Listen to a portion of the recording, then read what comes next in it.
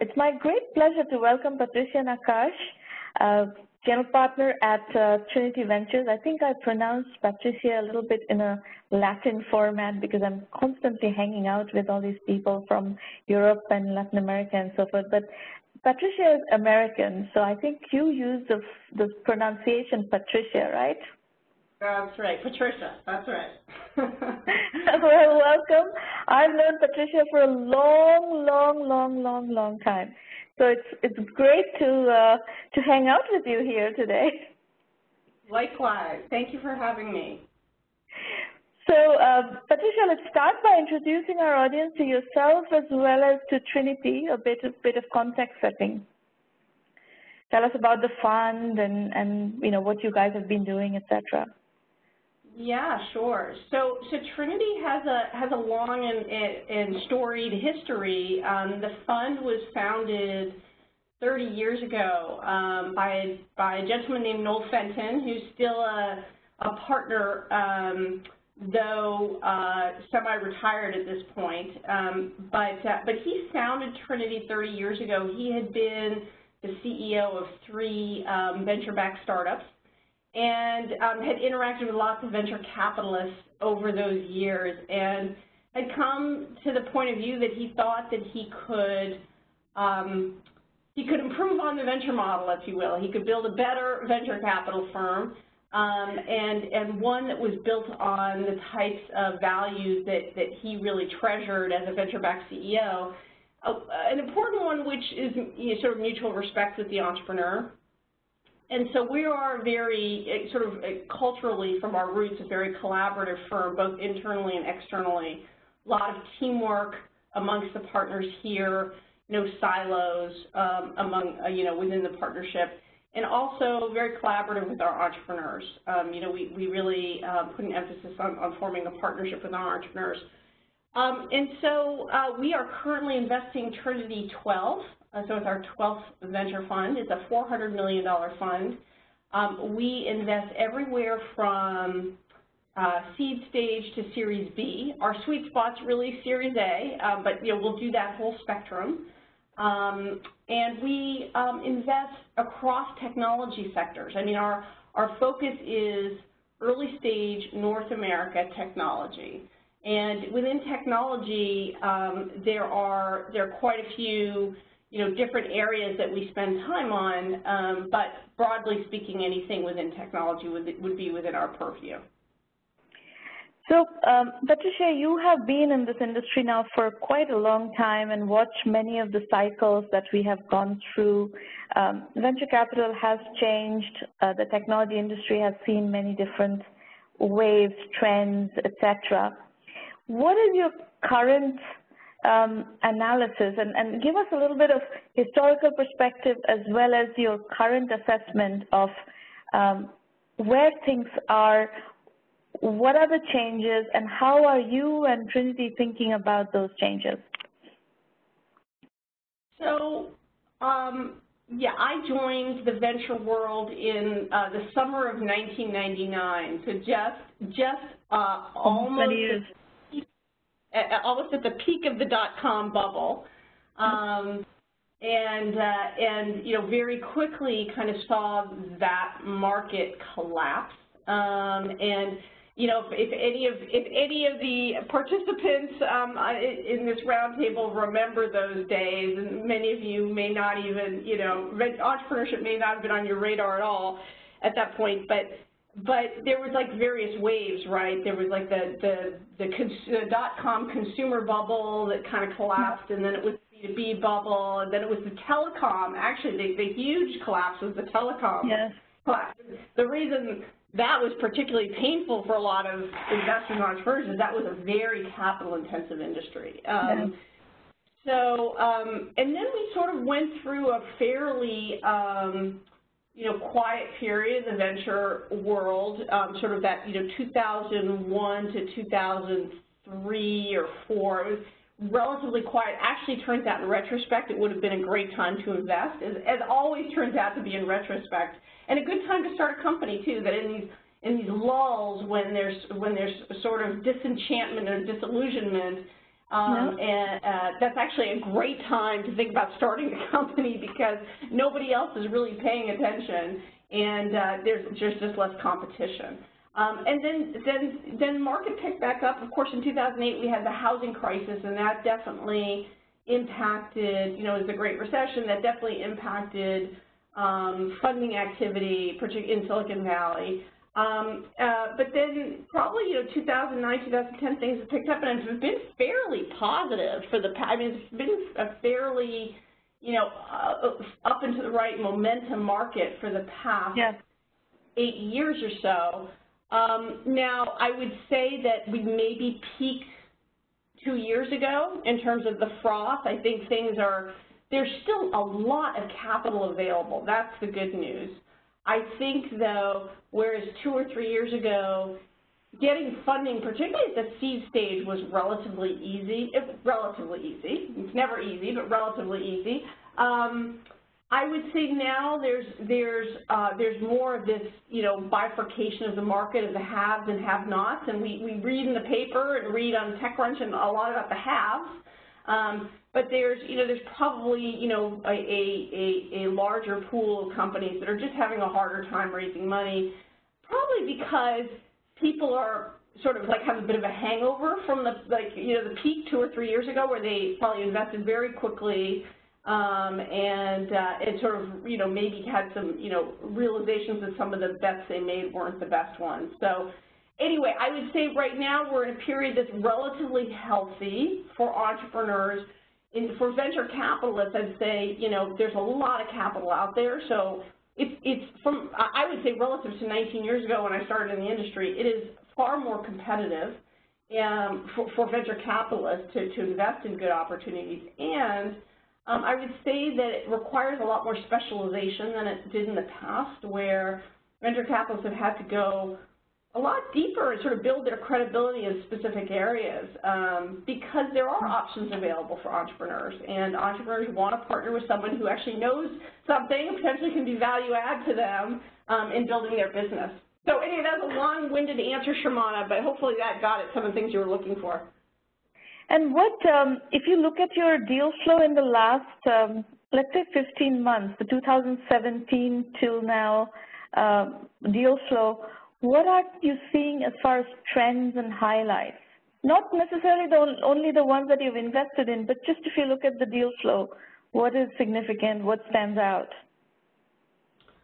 Well, there are definitely themes that are way more prevalent, and I would say some of those themes are certainly, and this isn't my particular area of expertise, it's one of my partners who's our fintech partner, but we're seeing a lot more blockchain and cryptocurrency related ideas and opportunities.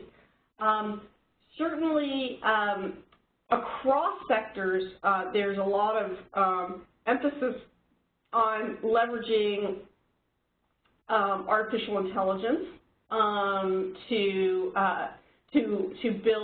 bring efficiency and productivity to different sectors.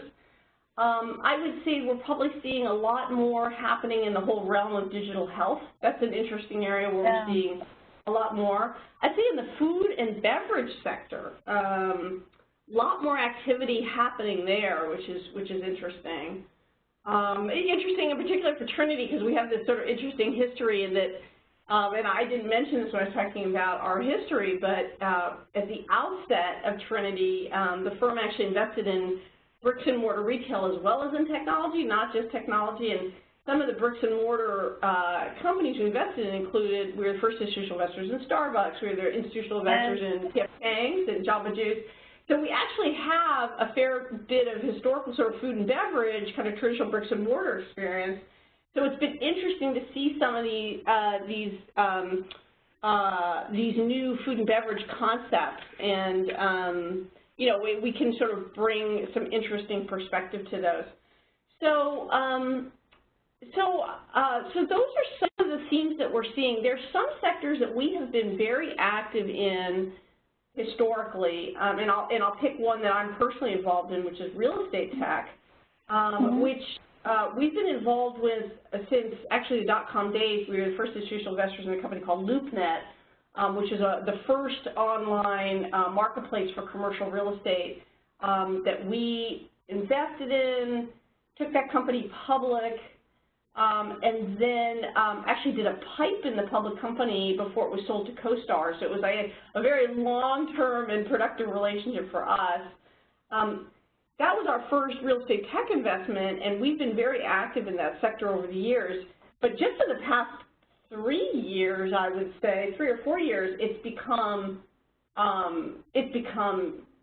very active across the venture landscape, and it's been interesting to see. We spend time in that sector, and I personally can spend a lot of time there just given the amount of activity going on. And what are some examples of interesting concepts in the real estate tech space? Have you invested in some in the last year? Yes, we've invested in a few. Let's talk about those. So, yeah. I mean, one that I invested in not about a year ago is a company that was started by actually the former president of LoopNet. It's a company called RealNexus, and he is creating both both marketplace and workflow tools around retail real estate availability, and trying to provide sort of real-time access to availability information, both in terms of what's currently available, what should be coming available, and based on leases and whatnot. So that's one area that we made an investment in recently. We're investors in a company in New York called VTS, View the Space. Well, it used to be called View the Space. They shortened it to VTS, which is a CRM platform for commercial real estate. So, it's actually interesting to see how some, I think historically a lot of SaaS concepts were more horizontal, and now we're seeing a lot of really interesting deep vertical solutions, particularly for very large verticals, real estate being one, obvious one, and healthcare and fintech. I mean, there's a bunch of really big, meaty verticals, and it's sort of interesting to see some of these technology solutions evolve for those verticals. Yeah, interesting. And in terms of stage, you said you do seed Series A and Series B, your sweet spot being Series A. What is your definition of Series A? What do you like to see if you are ready to do a Series A investment? What do you like to see in the project? What kind of validation are you looking for? Yeah, I mean, ideally we would, for Series A, ideally we would want to see some product market fit. Now, it might just be sort of an initial target market, and the product roadmap might leave room for a lot of evolution and sort of expanding the market opportunity, but I think we'd at least want to see some initial product market fit. And there's sort of this kind of rule of thumb, if you will, of to get Series A funding, you need to be at $1 million in ARR. And it is true that that could be meaningful for us, but that's a bit of a blunt instrument, and it's not a hard and fast rule, because we do take things into account, like what's the quality of the revenue. Meaning, if it's low gross, it depends on the gross margins associated with that revenue. It depends on the retention of customers. There's a lot of other metrics that are important, but that actually tie into this notion of product market fit. If it's a good, if there is a fit with a core group of customers, you're going to see better retention. So I would say, some level of product market fit is the most important, and also probably. We do like to kind of see companies over time and the progress they make over time, and it's interesting to see when, when companies start attracting some key management team members that can be very meaningful as well. And what is your definition of Series A? We are seeing a bit of a segmentation happening in the industry of people who are willing to do smaller Series A versus people who want larger Series A's, and that could vary between 1 to 3 million Series A versus 5 to 10 million Series A. What is your sweet spot or preference? Yeah, we have a fair bit of flexibility actually. So, and we're probably more ownership oriented than we are, focused on check size. I will tell you that our range of check size, there's no sort of minimum, if you will. We probably, in terms of initial check, as a practical matter, usually don't write initial checks greater than 12 to 15 million. That would be sort of the high side for us. Our probably median is somewhere in the $7 million range for a Series A. And I think that's a bit reflective of the fact that, round sizes have just gotten bigger at every stage. What used to be considered a seed, what used to be considered a Series A would now be considered a seed often in terms of size. So we're pretty flexible. We can play, pretty much any size round, whether it's a $3 million round or a $10 million round. And what we're more focused on is, ownership. So we look for 20% plus ownership in the investments that we make. And we typically lead or co-lead, and we typically look to take a board seat. And, because our philosophy is, it isn't just about the capital, it's also about really partnering with the entrepreneur to try to make, the company as successful as we can. And, the more we've got wood behind the arrow, the more, our interests are aligned. So that's our philosophy. And what, in terms of segments besides real estate tech, what else do you particularly like to invest in? Is healthcare IT one of your sectors? I would say broadly, I spend a lot of my time in the consumer space, consumer-driven markets. And so that can be anything from, marketplaces to e-commerce or, online services. And so in the marketplace arena, I've had an investment theme around the sharing economy for many years, I think probably since that term evolved. And, I'm an investor in Turo, which is a peer-to-peer car rental marketplace. I'm an investor in ThredUp, was the first institutional investor there. ThredUp is a marketplace for gently used clothing. Actually, in the marketplace arena, I was also an investor in Care.com, the marketplace for services, now a public company. And actually, another theme is for many years, in addition to the sharing economy, another theme for investment theme for me was what I call the she economy, which is sort of, recognizing the important role of women as, as basically, kind of chief procurement officers for their households, and also as kind of very active participants in social media, which is important from a sort of customer acquisition, referral, building referral networks, et cetera. So that was one theme. So those are some of the areas that I've spent time on. I continue to think the sharing economy world is really interesting. In fact, sort of at the intersection of that and real estate are some really interesting concepts that I've been spending some time looking at, which is how do you make more efficient use of real estate?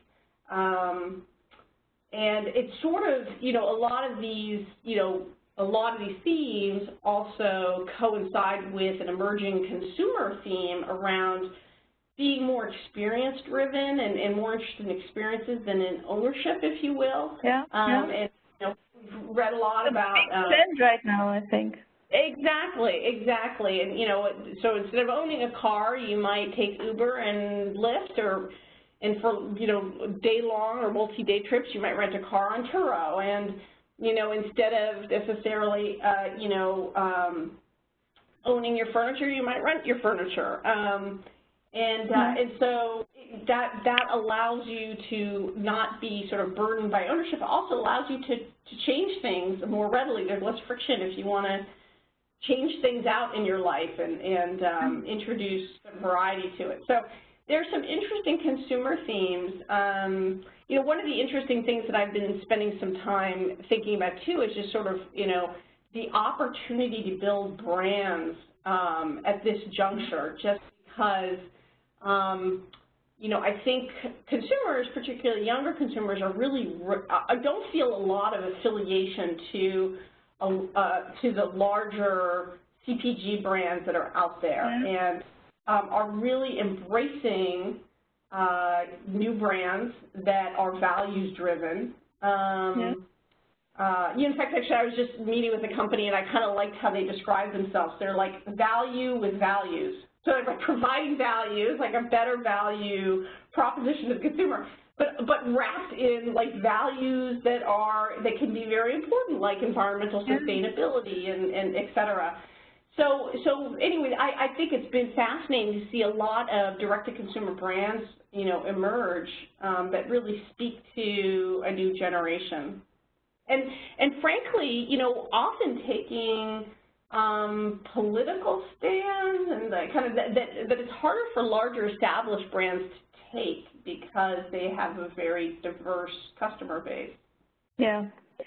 So good segue actually into the hairy question that our industry is really grappling with, is the issue of women and entrepreneurship and bias and sexual harassment and all that. Give us some general thoughts on how you are parsing the whole world around us on those topics. Well, you know, there are two separate topics. You know, one is sort of sexual harassment, and then the other one is sort of, you know, the lack of gender and ethnic diversity in the investing community. Which translates, I think, to lower funding to those populations from an entrepreneurship level.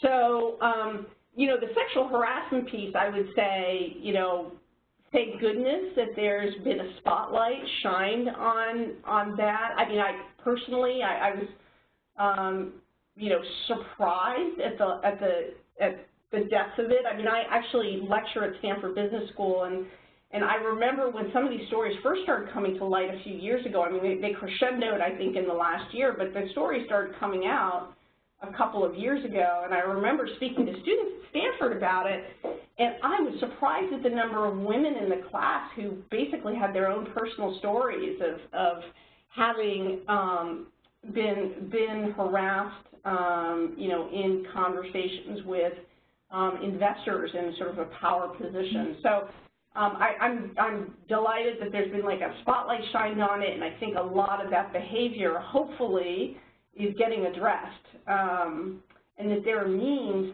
to surface that kind of behavior more readily than I think there was in the past.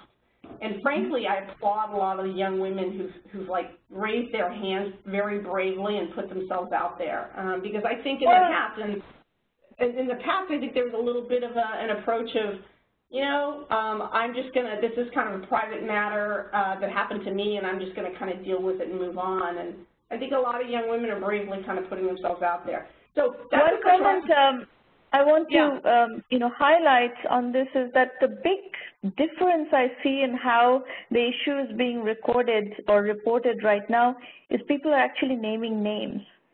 That was not at all common earlier on. Even if there were incidents reported, people were not naming names. Now they are, and I think it makes a huge difference. Yeah, I think that's right. I think that's right. And you know, but I even as recently as the Ellen Pao trial, I mean, there were names listed there, and somehow there were no repercussions, or it didn't seem like there were as many repercussions. But I'm sorry, Ellen Pao doesn't have a lot of credibility with me because she was sleeping with a partner at Kleiner who was a married guy. So, I mean, that's not a credible situation. That's not a sexual harassment situation. but there were in the trial there was testimony from other people at Kleiner indicating sexual harassment situations that I thought didn't get the attention that they deserve. But anyway, so anyway, there's that whole set of issues. But then there's sort of the systemic long-term issue of not of very few women in the investor community and very few people of color and then the impact of that in terms of where the dollars flow. And I think there's also been a lot of awareness built around that as well. Yeah. And I think that we're seeing a lot of hiring going on. We're seeing a lot of firms hire their first woman, which is great. And some of them are being hired, at the partner level, which I think is really key because I don't think, it's enough to just hire at the junior level and sort of claim you check the box, if you will. Right. And, the other question that is very relevant to this discussion is what you were talking about earlier is women being the decision makers, the chief procurement officer, as you call them, in the household or in a lot of different categories. The buyer, the actual decision maker in the buying cycle is the woman. And traditionally, a lot of entrepreneurs who have worked in that category have found it very difficult to get through to investors because these investors are mostly men and they have no idea about how the psychology of that buying cycle works. And as a result, they pass not because they don't want to invest in women or it's just because they don't understand the business. Yeah, I think that's right. I think that's right. It's I remember when I invested in Care.com, I remember when Sheila Marcella came in for the partner meeting, and I think it was really valuable for me to explain to my partners that at the time I was spending $300 a year just to have a backup nanny service, just to have a backup, babysitting service that I could call if my babysitter called in sick. And it was like an insurance policy. And I think it was helpful for me to have that personal experience, to be able to share it, because it made my partners realize like how mission critical childcare is to a working mother. And so I think I totally agree, which is those personal experiences that can help you sort of understand at a visceral level the potential market opportunity. Yeah. As you remember, I did fashion as one of my companies, and in 1999, I mean, hardly anybody had any idea about what the hell that was. Yeah, yes, that's true. I know. So, any parting comments before you head off to the audience?